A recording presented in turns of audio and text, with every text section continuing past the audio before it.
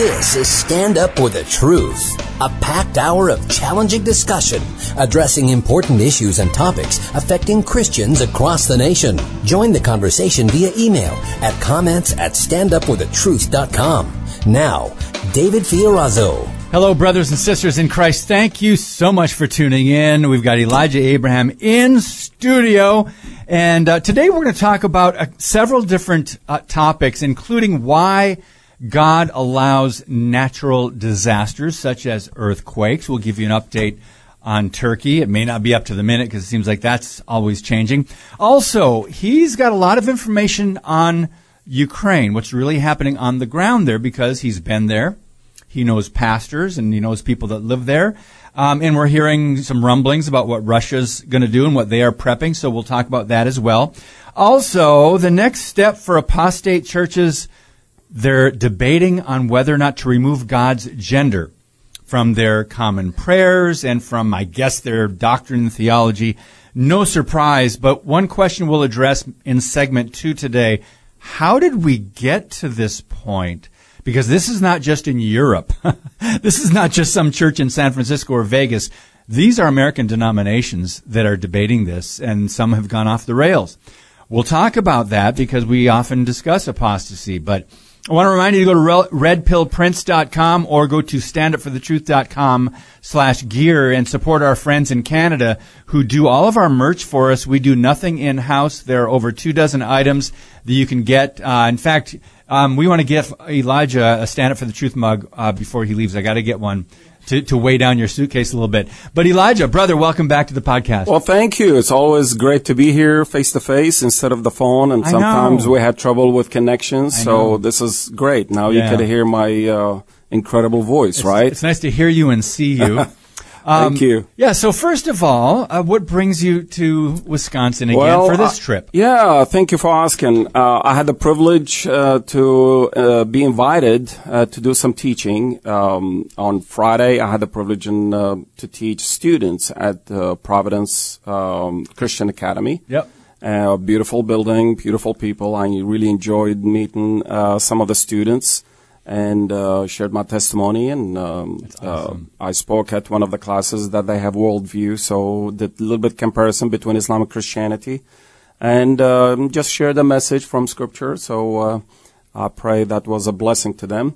Saturday, I did a full-day conference in the Green Bay area. And we had a great attendance. We started around 8:30, did not finish until 5:30, 6 o'clock. Wow. A lot of wonderful questions and interaction. And the topic was really overall eschatology, signs of what we living in, the times. Also heaven. What's it going to be like? What are we going to be doing? Who are we going to be meeting? That was an exciting topic. You know me. Sometimes when I talk, actually most of the time I talk with my hands. I'm from Middle East, so our favorite thing is to do is eat and talk with our hands. Well, we're Italian, so we can relate. Yeah. I'm half Italian, half Jew, half American, half Arabic. I got a lot of halves. So we had a great time, and I think it was an encouragement, not just to me teaching it, but also encouragement to the people who came that trying to make sense of the world that we live in. You really have to be grounded on the Word of God to survive and function with sanity in this world. Oh, and it's not going to get any better. As you know, the Bible tells us it's going to get worse before it gets better. And yesterday morning, I preached for 2 hours. That's it? Yeah, actually, I could have gone a little bit further, but I don't want to overstay. But it was a blessing because, whenever I get invited to preach at this fellowship, they give me all the time I want until they said, let the Spirit lead. When you finish, you finish, which is amazing. That's the blessing that I have and the privilege that I have when I go overseas and preach in churches. They are not like Western churches, whether it be Europe or here in America, confined by the clock. I remember in Africa one time I went there, and of course I have my interpreter, and I show up, hardly anybody there. The organ playing, there were 2-3 people singing and praising the Lord, and they kept coming. Not until about an hour and a half later, the service started. They sing another hour and a half. They pray for another 45 minutes, and I'm thinking, okay, again, coming from the United States, okay, how much time they going to give me? So I asked the pastor before going up. He introduced me, and then I went up. I asked him, I said, how much time do I have? He said, with his thick accent, brother, we want to hear from God. So he didn't answer your question, then. Right. and I basically, I preached for about 3-4 hours, taught the scripture and so on, and nobody left, and they were taking notes, and afterwards they prayed, and they started singing and dancing, typical African style. But then I found out why we started so late, because everybody was walking to the church. How far? Anywhere from 5 to 15 miles. Walking. To get to church. So they do want to hear from God. Yes. And to them, Sunday, it's a whole holy day and a full day event. Isn't that what it should be? We sang a worship song at church yesterday. We are hungry. We are hungry for more of you. We are thirsty. Right? But are we really? I was singing that and going, am I being a hypocrite in singing this? Because I don't feel like I've got that kind of hunger where I would walk 10 or 15 miles and want to stay somewhere for 6 to 8 hours to pursue God. But I've got a heart check then. I got to check my own heart. Think about it. You in the first century, book of Acts time, and you're a member of the church in Ephesus. And one of the elders says, let's gather the beloved. And you got the word that it's time for gathering. And the event was, we received a letter from the Apostle Paul. And they did not say, well, okay, let's just read it and move on. No, they stayed there. And it's not just, the senior citizens in one hand, the youth in one department, and the kids, no, let's have childcare. Everybody was there. That's why I love family integrated churches. Yes. Because this segregation, it did not help us at all. Again, I'm an old-fashioned kind of guy. I grew up as a Muslim. All I know is what the Bible tells me. And then I start going to American churches. I said, well, why are you guys separating the groups? And again, they say, oh, that's what church is. That's what we do. So I accepted that. I said, okay, what do I know? I came from a Muslim background, so I really don't know. But the more I learned about the scripture, the more I learned that this has, initially it was good intentions, but it did really disservice for God's people.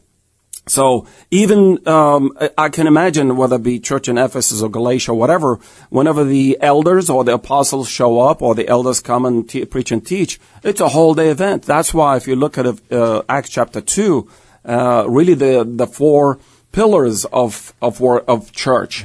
They surrendered their time and obedience to the apostles' teachings, prayer, breaking bread, and fellowship. Yep.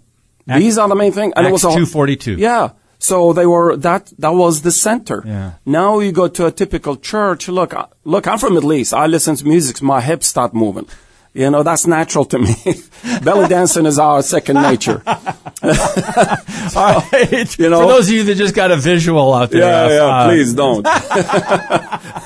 But you go to a typical church, the praise and worship is the center of the service instead of... You mean now, today? Yeah. But now it's kind of flipped. You got the praise and worship and music and singing is the center, which takes a majority of the time, 30, 40 minutes or sometimes 45 minutes.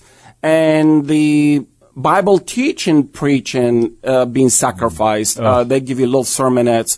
That's if they give you expository preaching. Usually it's just topical or something make you feel good. A prayer is just an announcement. Let's start. And I've been in some, very few churches in America. Prayer is an incredible, essential pillar of the church. When they start praying, it takes about 20, 30 minutes in America. Yeah. And they were praying for each other and so forth. That was really wonderful.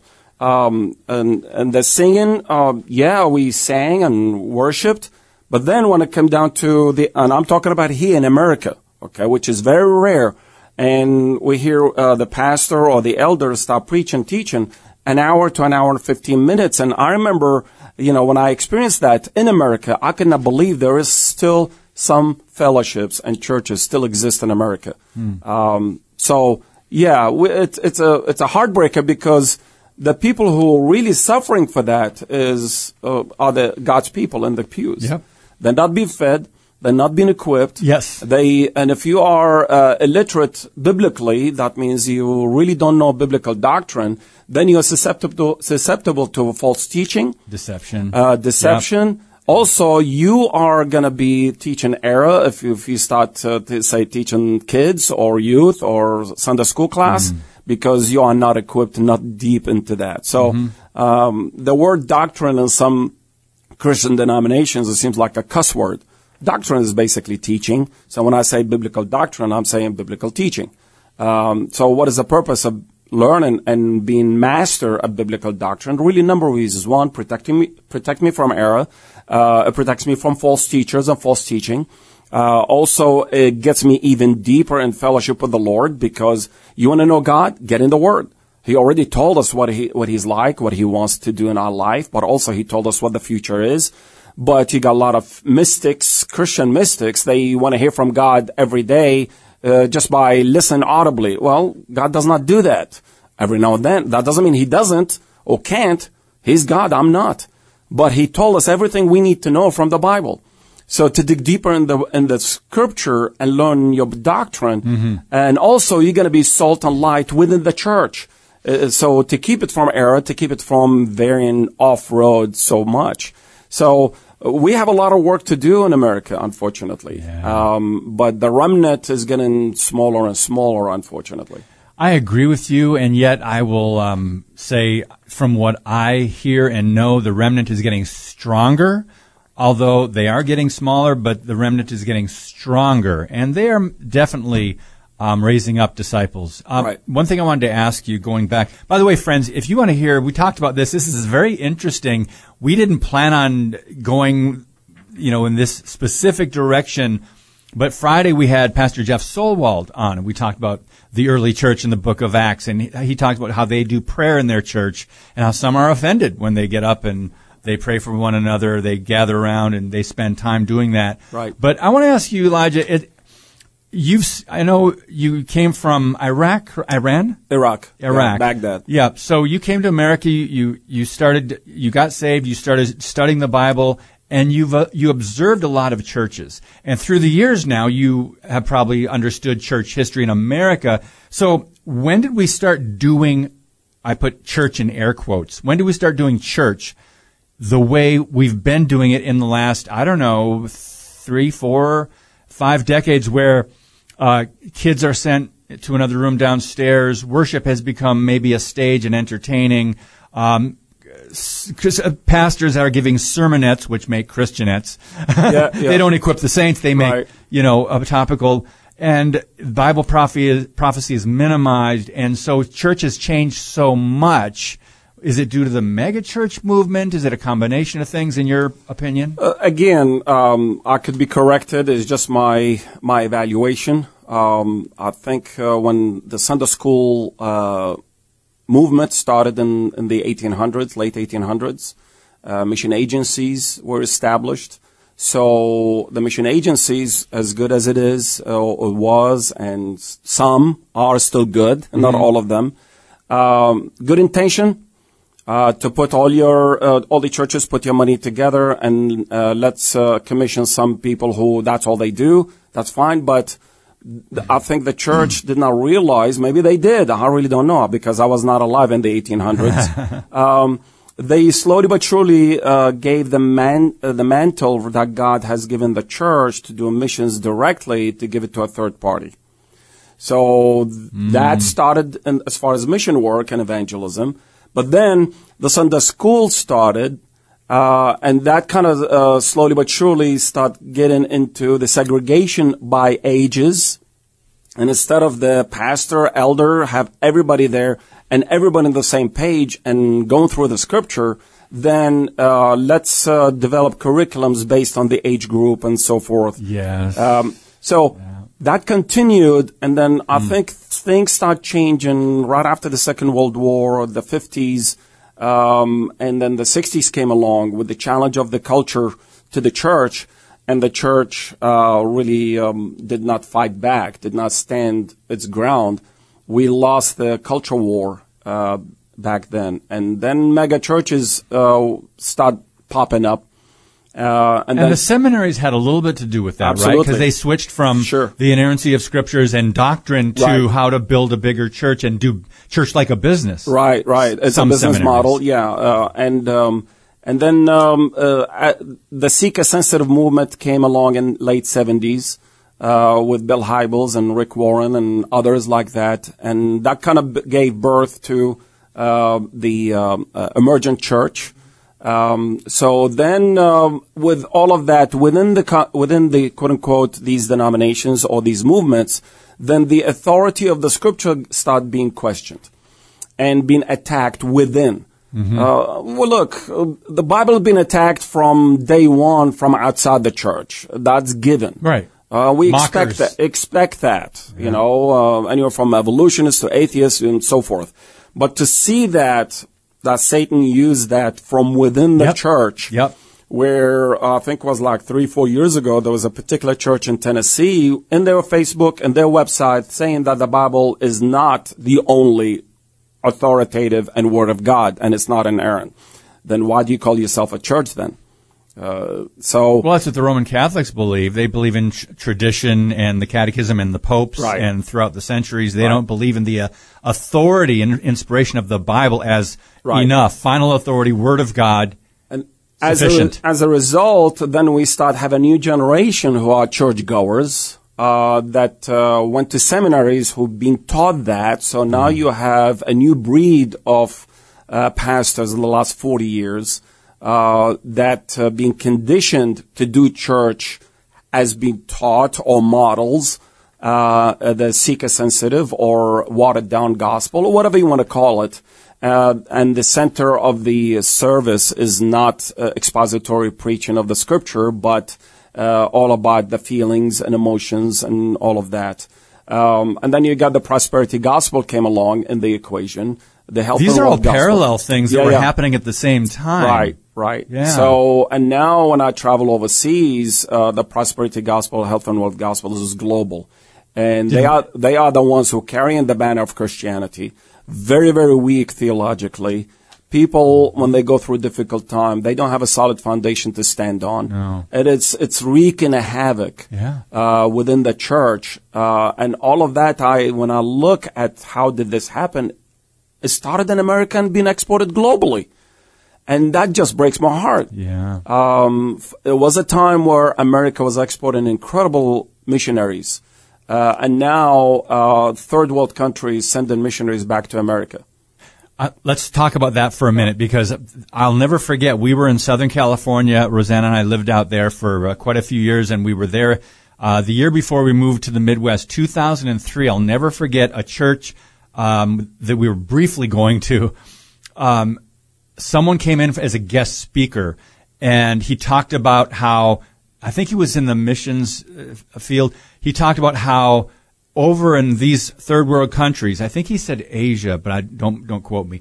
He said they are sending missionaries to what they call the decadent West. Yeah. So there are missionaries. We were out in California. There are missionaries that were flying into LAX, Los Angeles International, and they were to spread out throughout the state and go different parts of the country because America needed the gospel. Elijah, I believe in missionaries. Obviously that's do too. part of our Great Commission. I am one. And you go to other, countries, but we need to be evangelized in our own country, and I will say in many of our own churches. Correct.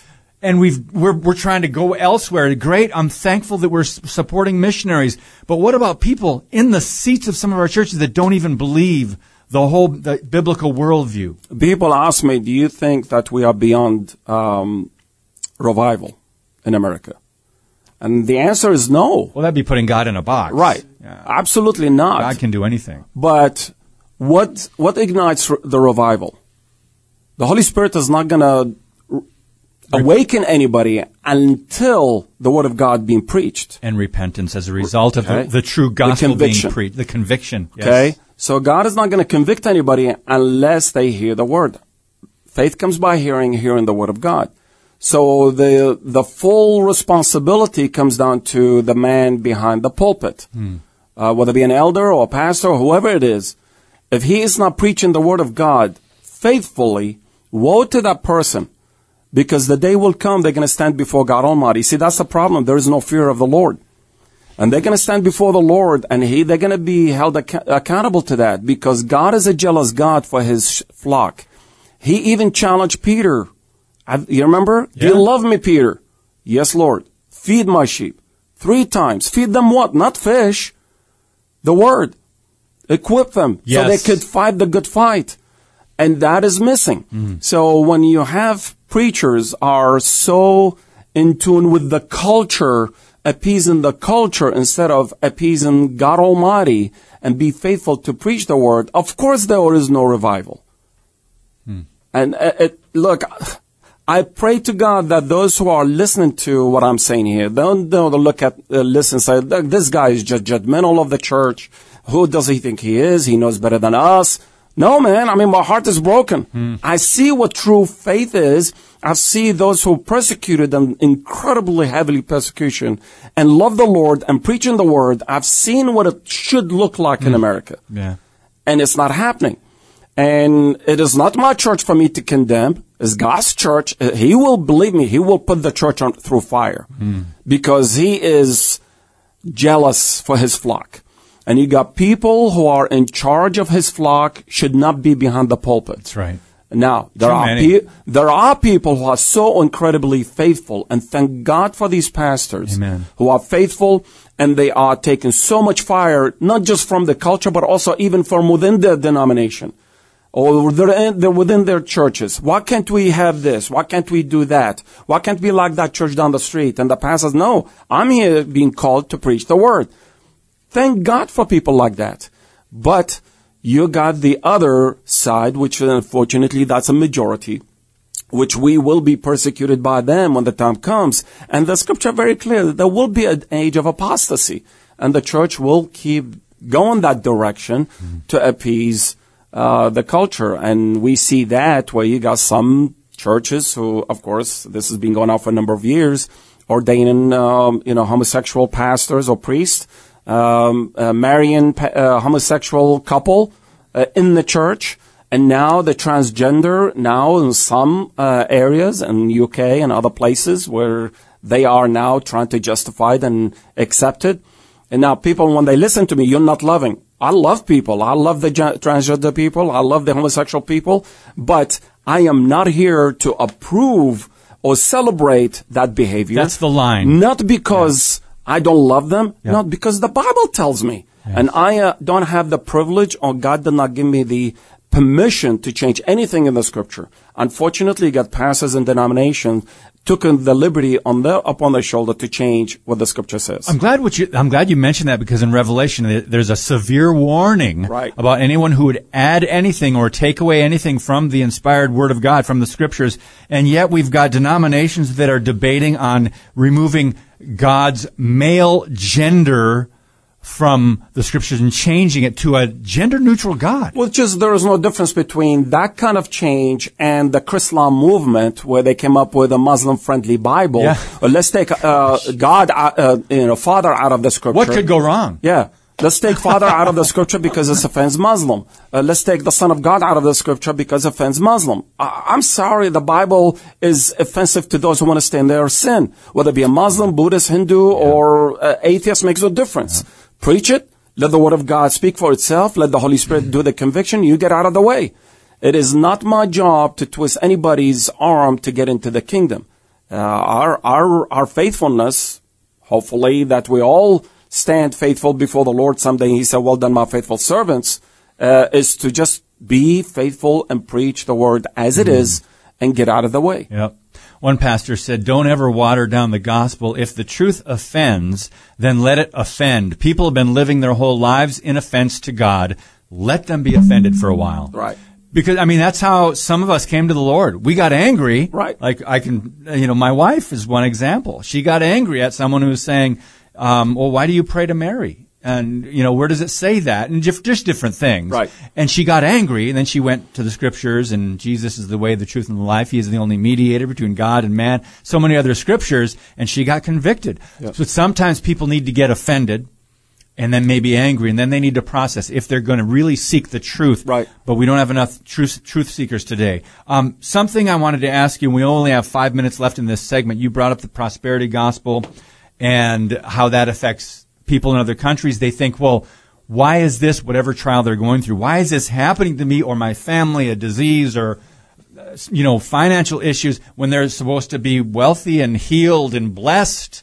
And they're taught that, as many people in America are. Right. So then when hard times come, and they will, if you're a human being on this planet, then they question God. And it's a great opportunity to talk about this. I was looking at the Turkey earthquake. Death toll has now topped 35,000.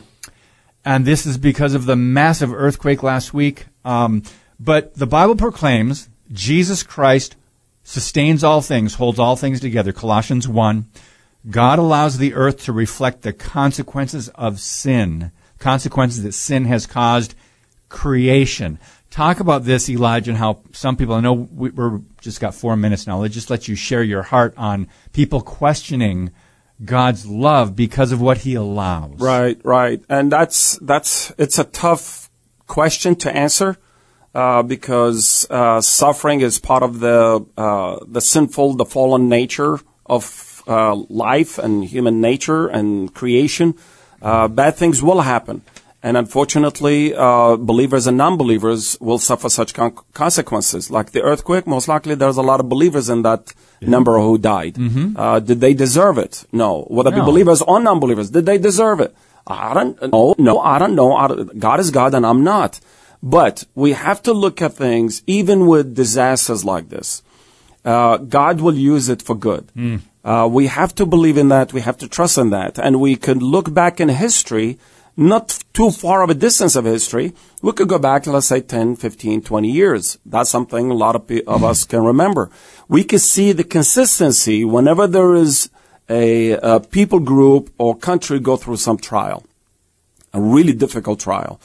What comes to mind when ISIS and Al-Qaeda came along in Middle East. That doesn't mean they went away, but right now, back then they were prominent on the news every day, and they were chopping heads and burning villages and so on and killing people in the streets. It was awful. And that created thousands, if not millions, of refugees from Middle East. Now, that was awful. And people ask me, how could God allow this to happen? He allowed this to happen because the heart of man is wicked. Sinful nature of man is awful. Satan uses unbelievers to kill other human beings, whether believers or not. Yeah. But at the same time, when they go through this trial, being squeezed in the oven, and they find themselves, there are no home, no dad. The dad was executed in front of the mom and the kids, or the brothers, or the girls being raped in front of their dad, and all that awful stuff. And they found themselves in a refugee camp. And then that's when they start finally asking the right question. They will say, I've been a Muslim all these years, and a Muslim did this to my family. Is this what Islam is? If that's the case, I don't want to be part of it. And that's when they finally start asking the right question. Is there a God that cares about me? And that's when they start looking up. And that's when the Lord starts revealing himself through missionary work, humanitarian effort, and Bibles and so forth. And we start seeing thousands of Arab Muslims come to know Christ. And we also, I know we ran out of time, but I will, I've been in Eastern Europe. We minister to Ukrainian refugees. We're going to talk about that. Yeah, and we saw the same thing. Yeah. In Southeast Asia back in 2004, when there was a huge tsunami that hit Indonesia as far east and went as far west as Sri Lanka and India and other places. At least almost 1 million people died. Just in Indonesia, over 250,000 died. But as a result of that, we've seen hundreds, if not thousands, of Muslims in Indonesia got to know the Lord because of the love We're of going to talk more about that when we come back on Stand Up for the Truth with Elijah Abraham. Your monthly financial support of StandUpForTheTruth.com is needed and appreciated. Now, back to today's Stand Up for the Truth with David Fiorazo. Elijah Abraham is our guest. If you want to check out some past podcasts with Elijah, go to StandUpForTheTruth.com. Click on Guests. You're number 2 right now because of alphabetical order. Abraham, Elijah Nice. Abraham. Nice. You're number 2. Anyway, so click on that. Does that mean I need to increase your tip? Your check's in the mail. There you go. So go to StandUpForTheTruth.com and click on Guests. And we did quite a while ago a contrast between Islam and Christianity. We've done that. Right. We've talked about how to evangelize to Muslims. Right. We'll probably revisit that in the near future, but we've done podcasts. They will all come up because it'll take you to all of the particular guests' podcasts. So churches are often not filled, or at least they get more people attending or checking them out after a natural disaster, after a major something happens. For example, 9/11 in America. Oh, yeah. We didn't know what was going on. People started going to churches. People were more open to prayer. Right. Right? And so it does affect people. But I want to just read Same this. thing with COVID. Yeah, exactly. Yeah. I want to read what Got Questions says about natural disasters. They cause millions of people to reevaluate their priorities in life. Hundreds of millions of dollars in aid is then sent to help the people who are suffering. Christian ministries have opportunities to be the love of Christ, to be God, to be Christ to other people, to help minister, counsel, pray, and lead people to a saving faith in Christ. That's what we forget in the big picture, bottom line. Right, absolutely. I mean, I experienced that myself. Our ministry, we never done humanitarian work. And then the Ukraine situation came about in March of last year. And the pastors that I train in Moldova and Romania, they were heavily affected by it because they were overwhelmed with refugees. And they are poor pastors, poor churches. And my wife and I, we just prayed like, okay, we could do something to help them. I'm not on the ground, but we could help them in the financial side of things, because it's cheaper to buy food, blankets, whatever they need over there than ship it from here. So initially we thought, okay, I never done it. Okay, let's raise $10,000. $2,000 will from our ministry, and I appealed to people in our newsletter. And the Lord provided $25,000 within 2 months. Wow! And with that, which is a small amount of money in comparison to all the millions of dollars being raised or being sent, billions of dollars supposedly for the Ukrainian help. Yes, But with that little amount of money, we help sustain about 1,000 refugees. When we talk about refugees, mainly women and children, because Ukraine will not let the males to leave unless you have 3 children or more, or elderly males, then you can leave. So Is that because they wanted them to fight in the... Correct. Okay. So we took care of about 1,000 refugees for that period of time with food, shelter, heat, because they came in the winter, blankets, mattresses, clothing, even detergent, but also Bibles, material for the kids, Bible stuff. But also we sponsored 2 groups of kids to go to summer camps, Bible summer camps. All of that for under $25,000. Wow. And about a month ago, I had some money left, about $1,500 left out of that fund. And my ministry partners in Moldova, they said, we are about to take, planning to take 2 vans or cargo vans, supplies. There are 2 orphanages and some people who are stuck in bombed out villages and cities that they have no heat, no water, no food, no medicine. So what's the problem? Well, we are short about $1,500. I said, well, hallelujah, I'm wiring the money. So, but at the same time, I went about a month after the war started last year in April, and I had the privilege in sharing the word of God with these refugees. And these refugees, you talk about PTSD, and the kids are in shock. They will not talk to anybody, and their parents is just in shock. They've seen awful stuff. And when I share the word of God and the hope, the blessed hope that we have in Him, and the eternal inheritance that we have and where we headed. Finally, they never heard the gospel before. And we start seeing people getting saved, these women getting saved and teenagers getting saved. And so true what you said earlier. When people are squeezed and they are out of their comfort zone in a foreign country or refugee camp, and all they do is, some of these women, they will not get out of their room. They told me the only time that you could talk to them is when they are having dinner. So when they're eating. But when they introduced me, they said this brother and his network raised the money to feed you and clothe you and do this. That's when they drop their forks and knives and they start crying and they say, thank you, and clapping. That's not for me. They just realize that, okay, there's a face with the funds and the things that's been, then I had an audience. I earned their ears to hear. But it's interesting, as I was going to that camp, the first group that I shared the gospel with, I was struggling. It's like, Lord, what am I going to say? How can I get their attention? And I texted my wife, which is about 8-hour difference. I said, pray for me. I'll be there in 15 minutes. She texts me back. I'll pray. About as soon as we got into the gates of that campus, and the Lord just reminded me, hey, dummy, where did you think you came from? I was a refugee. I experienced war. There were bombs falling in our neighborhood. My cousins and my relatives were coming back in pine boxes, blown to pieces. I experienced war myself. So when I started talking to them, I said, I understand what you're going through because I was a refugee myself and went through war. So praise the Lord that God gave me credibility with them for them to hear the gospel, and that's been a blessing. So as a result of that, part of our ministry now is going to be humanitarian aid. Right. So this year we're trying to raise about $15,000 to continue with that effort. And if the Lord wants me to do other humanitarian work in different parts of the world, we'll definitely meet the need if we are able to do so. Well, let's talk about first of all, what you learned by just talking to pastors and people on the ground there in the Ukraine, because as you know, our media does not tell the truth. Right. And if they attempt, they will not tell the whole truth. They'll, one side conveniently, because they're globalists, they're socialists, they're not going to report.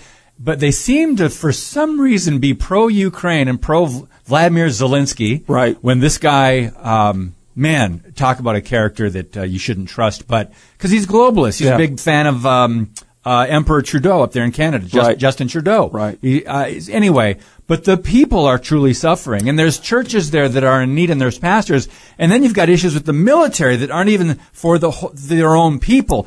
Talk about the dynamics and what you can share that most people don't realize about the Ukrainian people and churches. Yeah, it's interesting.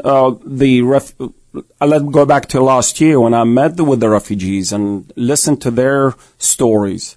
Not all of them, but majority of them said the Ukrainian troops bombed our building. You're going to have to explain that. Yeah. Not Russia, but Ukrainian troops. Right, Ukrainian troops. The question is, okay, which troops? Because when you talk about Ukrainian troops, really you got two groups. Okay. You got the Azov Brigade, that's, if I think I pronounce it correctly. These are Nazis. These are brutal individuals. And that have been used by the government. In Ukraine. And they have been going after the ethnic Russian population of Ukraine since 2014, if not before that. 2014, when Putin finally had enough, because they were cutting off the water to these regions, been bombing them, and all of that issues. That's why he took Crimea and kept trying to put in pressure. Look, don't misunderstand. I am not pro-Putin or Russia or anything. I'm just telling you what I've been hearing from the ground. So what his intention, Russia was trying to do, trying to protect the ethnic Russians and carve out that region for Russia. The question is why? Why would he do that?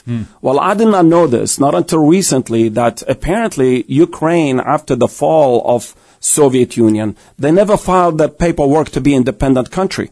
So as far as Russia is concerned and as far as Ukraine is concerned, it's still part of whatever Russia used to be. And that's why you have a huge population of ethnic Russians in Ukraine, because that never got separated. Wow. And I did not even know there is a segment or portion of Ukraine that used to belong to Poland, where there's a Polak or Polish people live in that region, quote unquote, under Ukraine. So Ukraine is really not a country, independent country, that being sovereign country, as we say. So having said that, now, as you mentioned earlier, that Russia have about 500,000 troops in Belarus with, I don't know how many tanks, I heard anywhere from 200 to 400 tanks ready to go into Ukraine to put an end and stop to all of this.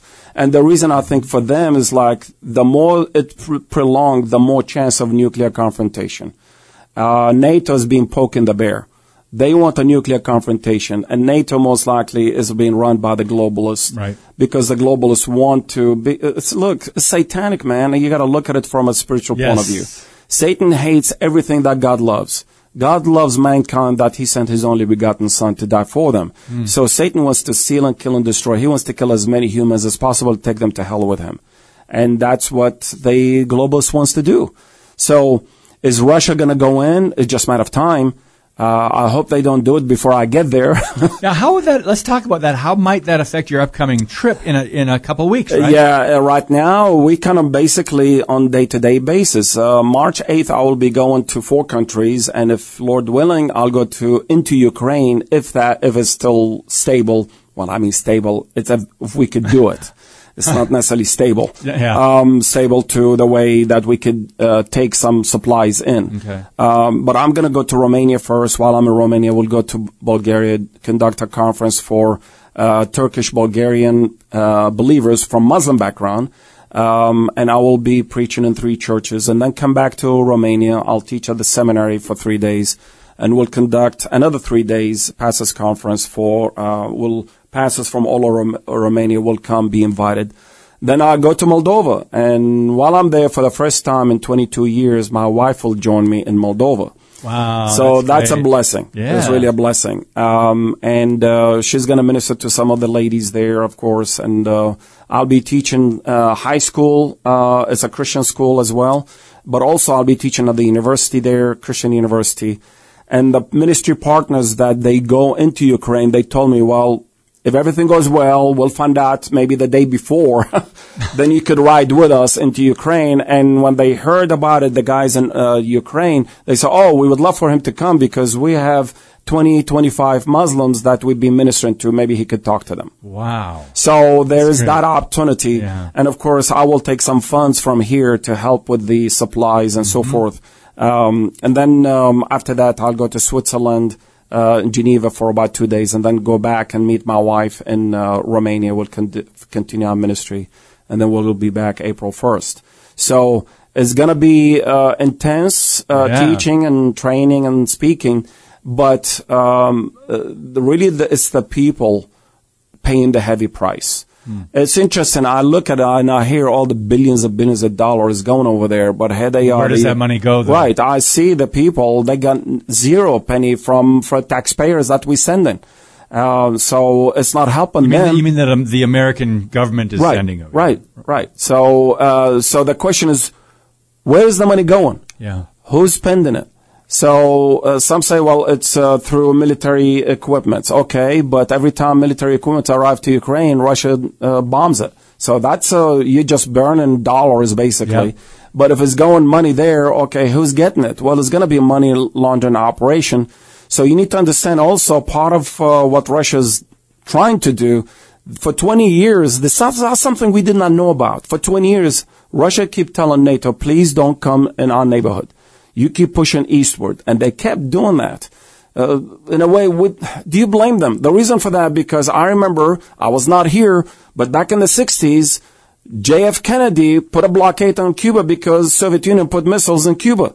That's only 90 miles away. So why would we, allow Russia for us to put missiles and troops in Ukraine, which is they share border with? It's just kind of, I'm trying to put my shoes in a Russian boots. I would not accept that in my neighborhood. So he is trying to stop NATO from advancement, but also he wants to get rid of the Nazi brigade, but also he wants to shut down all the biological labs that the United States has been funding. Now, initially, the United States, look, everything I'm telling you is public.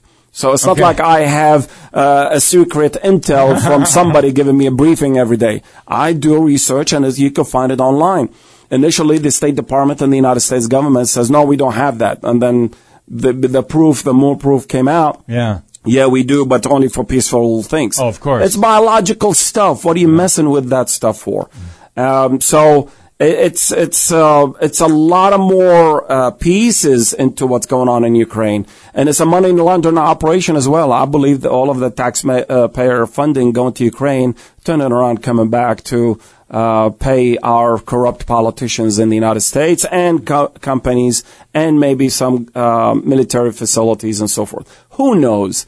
I'm just an average redneck from Baghdad. But that's I'm trying to understand what's going on. But what you're saying is not so far-fetched that at least our audience would say, oh, come on, Elijah, that's a conspiracy theory. It could be. Because we know conspiracy theories have been proven to come true, and now they're conspiracy facts, especially in the last 3 years. We're talking about bioweapons. Yeah. We're talking about what China released in the Wuhan lab, and we're talking about we have labs over there. In, where was it? Ukraine. Just in Ukraine. Yeah, but also... So this is not hard to believe. we also, from the information I read, people say, well, don't believe everything you read. Believe me, I cross-reference with all different kind of sources. That's public. Yeah. It's not just, we have biological weapons, not just in Ukraine, but the United States, but we got it all over the world. So the American people need to ask our, representatives, whether it be Democrats or Republicans, makes no difference. What in the world are you doing messing with this stuff? Because ultimately, we're going to be affected by it. But do you really think the globalists in our nation could care less about your life and mine and the American people? No. I mean, that's what they're doing. They're trying to destroy it so they can build it back better so according to them. I don't read the news, mainstream news. They're no longer news. They are propaganda arm of the deep state or the globalists, whatever you want to call them. They have no interest in saving anybody's life. My information is from sources that I can trust, one, online, but also people that I meet on a regular basis in our area who are more informed in the national security and military operations. Not necessarily they give me classified information. They help me analyze stuff like this, but also I talk to people on the ground, the pastors, the Ukrainian refugees when I'm there, but also the pastors and the professors and the universities and seminaries that I know and have developed relationship and trust. So that's what I know. Does that mean I know everything is going on and behind the scene? No. But that's what I know so far to be true because I've seen it with my own eyes and I trust the people that I talk to. So, Elijah, we've just got 5 or 6 minutes left, believe it or not. That went by fast. Livingoasis.org, friends, is Elijah's website and ministry. Let's come back to, in the last couple of minutes, just the American church, the culture war that we are facing. It's a war on truth. It is a war on God, the very character of God, and creation. And as we're getting into the debate on male and female now. We've talked a lot about this through the years, that we're in a Romans 1 time now where there is such a delusion, such an abandonment of and a rejection of truth and God and His Word. But here we are in our churches. How can Christians respond, particularly when they probably know someone who has a child in the public schools that's struggling with their gender identity? What would our great-grandparents say to this? They say, what are you talking about, struggling with whether you're a male or female? Right. How can we respond to this? Right. I think let's talk about the church first, and then I'll talk about, the general population. Yeah. Okay. I see. Yeah. I got 5 minutes. We got to do another hour. Yeah. The church, I think, really started way back in the 50s and the 60s, especially when they came out with the 501c3 status to be a nonprofit, which is really, one, unbiblical, two, unconstitutional. Yep. And pastors accepted that because Lyndon B. Johnson wanted to silence the preachers who called him out on him that he's a corrupt guy. Yes. So, unfortunately, they got stuck with that, but that's a different topic. However, as a result of that, they bought into the separation church of state, which is not constitutional. That's right. So they stopped talking about not just politically, but also about what the social issues are and the culture. Well, they made moral issues political. Right. Okay. So as a result of that, they've been conditioned, minding my own business, I don't want to talk, and they separated, as a Christian, I just need to keep my Christianity in the church, do evangelism and missions, and that's it. So they divorced themselves from what the culture does. Unfortunately, look what's going on. The culture now influences the church instead of the church influencing the culture. And as a result, this is what we're dealing with today. Yes. That's the fruit of lack of labor of the church back in the 50s and the 60s because of their silence. So, now, that's the church issue. But also, as a Christian, I'm not just a citizen of the kingdom, but I'm also a citizen of the United States. So, the church and the general population can stop this and stand up for morality as citizens by holding start with the local. Yes. Our local representatives, whether it be the city council or public school meetings or whatever. And it needs to be, that's the thing, American citizens forgot that the power they have. That's right. And the power is that the citizens can come in the meeting, so you are all fired. You are all fired because you are not representing us. And you can vote them out. You vote them out and get them out. And that happened in multiple cities in the country. That they fired the whole city council, they fired the whole the school district council, and they stopped the CRT and other places. With the transgender thing, you can stop this in the city as well as the state. And he said, if you're not going to stop this, we're going to fire everyone. You need to pass legislation that it is illegal and against the law for a hospital to perform cut off breasts and genitalia or whatever it is for kids. I mean, they don't even know what they're doing yet is being forced. And that tells me something about the parents. What kind of mindset of the parents is just because the child said, I don't know who I am. Where did he get that information from? From the school?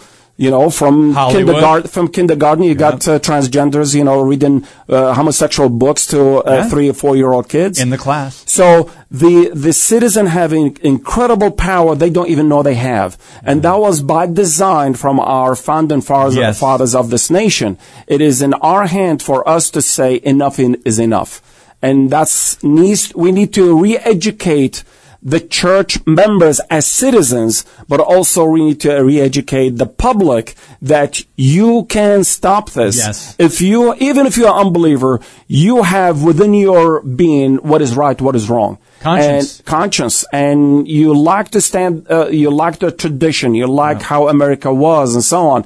And you shake your head and say, I can't believe this is happening. I can't believe this. Okay. Now you believe it. Yeah. What are you going to do about it? Exactly. And that's something that's a call to action. Not with, weapons or whatever, but with your vote. You need to attend these meetings. You need to hold these guys accountable and also hold our police accountable, our FBI accountable, all of these guys. Wow. Because we have the power.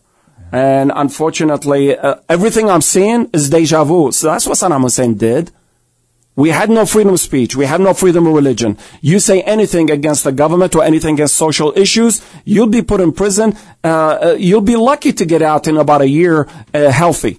Well, we're looking down our noses at Saddam Hussein and what he did. Right. And now we're seeing some parallels happening, building up in America to that's a communist policy and people are being censored. Communism is not being taught. Socialism is not being taught. So I think that's what we experience. This is communism being introduced and attacking this nation from within. True history is no longer taught in our government-run schools. As my friend Alex Newman says, the government brainwash camps. The indoctrination centers. Right. So, friends, very strong words, but, prove me wrong. You show me curriculum that they're actually teaching true American history or true world history, and then I'll say, okay, that might be in that school. Right. But overall, Elijah, it's such a blessing to have you back. Next time we need to have 2-hour program, not 1 hour. Maybe by the time you get here next time, we'll do a 2-hour show. There you go. Anyway, you have a wonderful trip back. I know you're flying back to Texas today. Yes, sir. And then you leave early March? March 8th, I'll be flying to Eastern Europe, so I would appreciate your listeners to pray for our ministry and my wife and I, and safety is going to be an interesting trip. Yeah, and I hope you can get to into the Ukraine like you did last time. That's our prayer. Yeah. Yeah. Well, God bless you for all you do. LivingOasis.org. Great to have you in studio, bless you. my Same friend. here. Thank you. All right. So much, guys. We have to just kind of sum it up sometimes, and we can't go in depth due to time, but it's just such a blessing. So we're looking at the calendar for the rest of this week. Tomorrow, Elisa Childers. We've had her on once before. Can't wait to have her back. And she's got another great book out we'll be talking about. Another gospel. We'll talk about so many different things. Apologetics with her. You will hear former New Ager Marcia Montenegro on Wednesday. Thursday, David Horowitz. That's right. He's got a book out. Of course, you can read about what he's done over at Front Page Magazine. He's got a book out called Final Battle. And Friday, we've got Pastor Chris Quintana, another troublemaker. Kind of bookends for the week. Anyway, God bless you. And as always, keep speaking the truth about things that matter.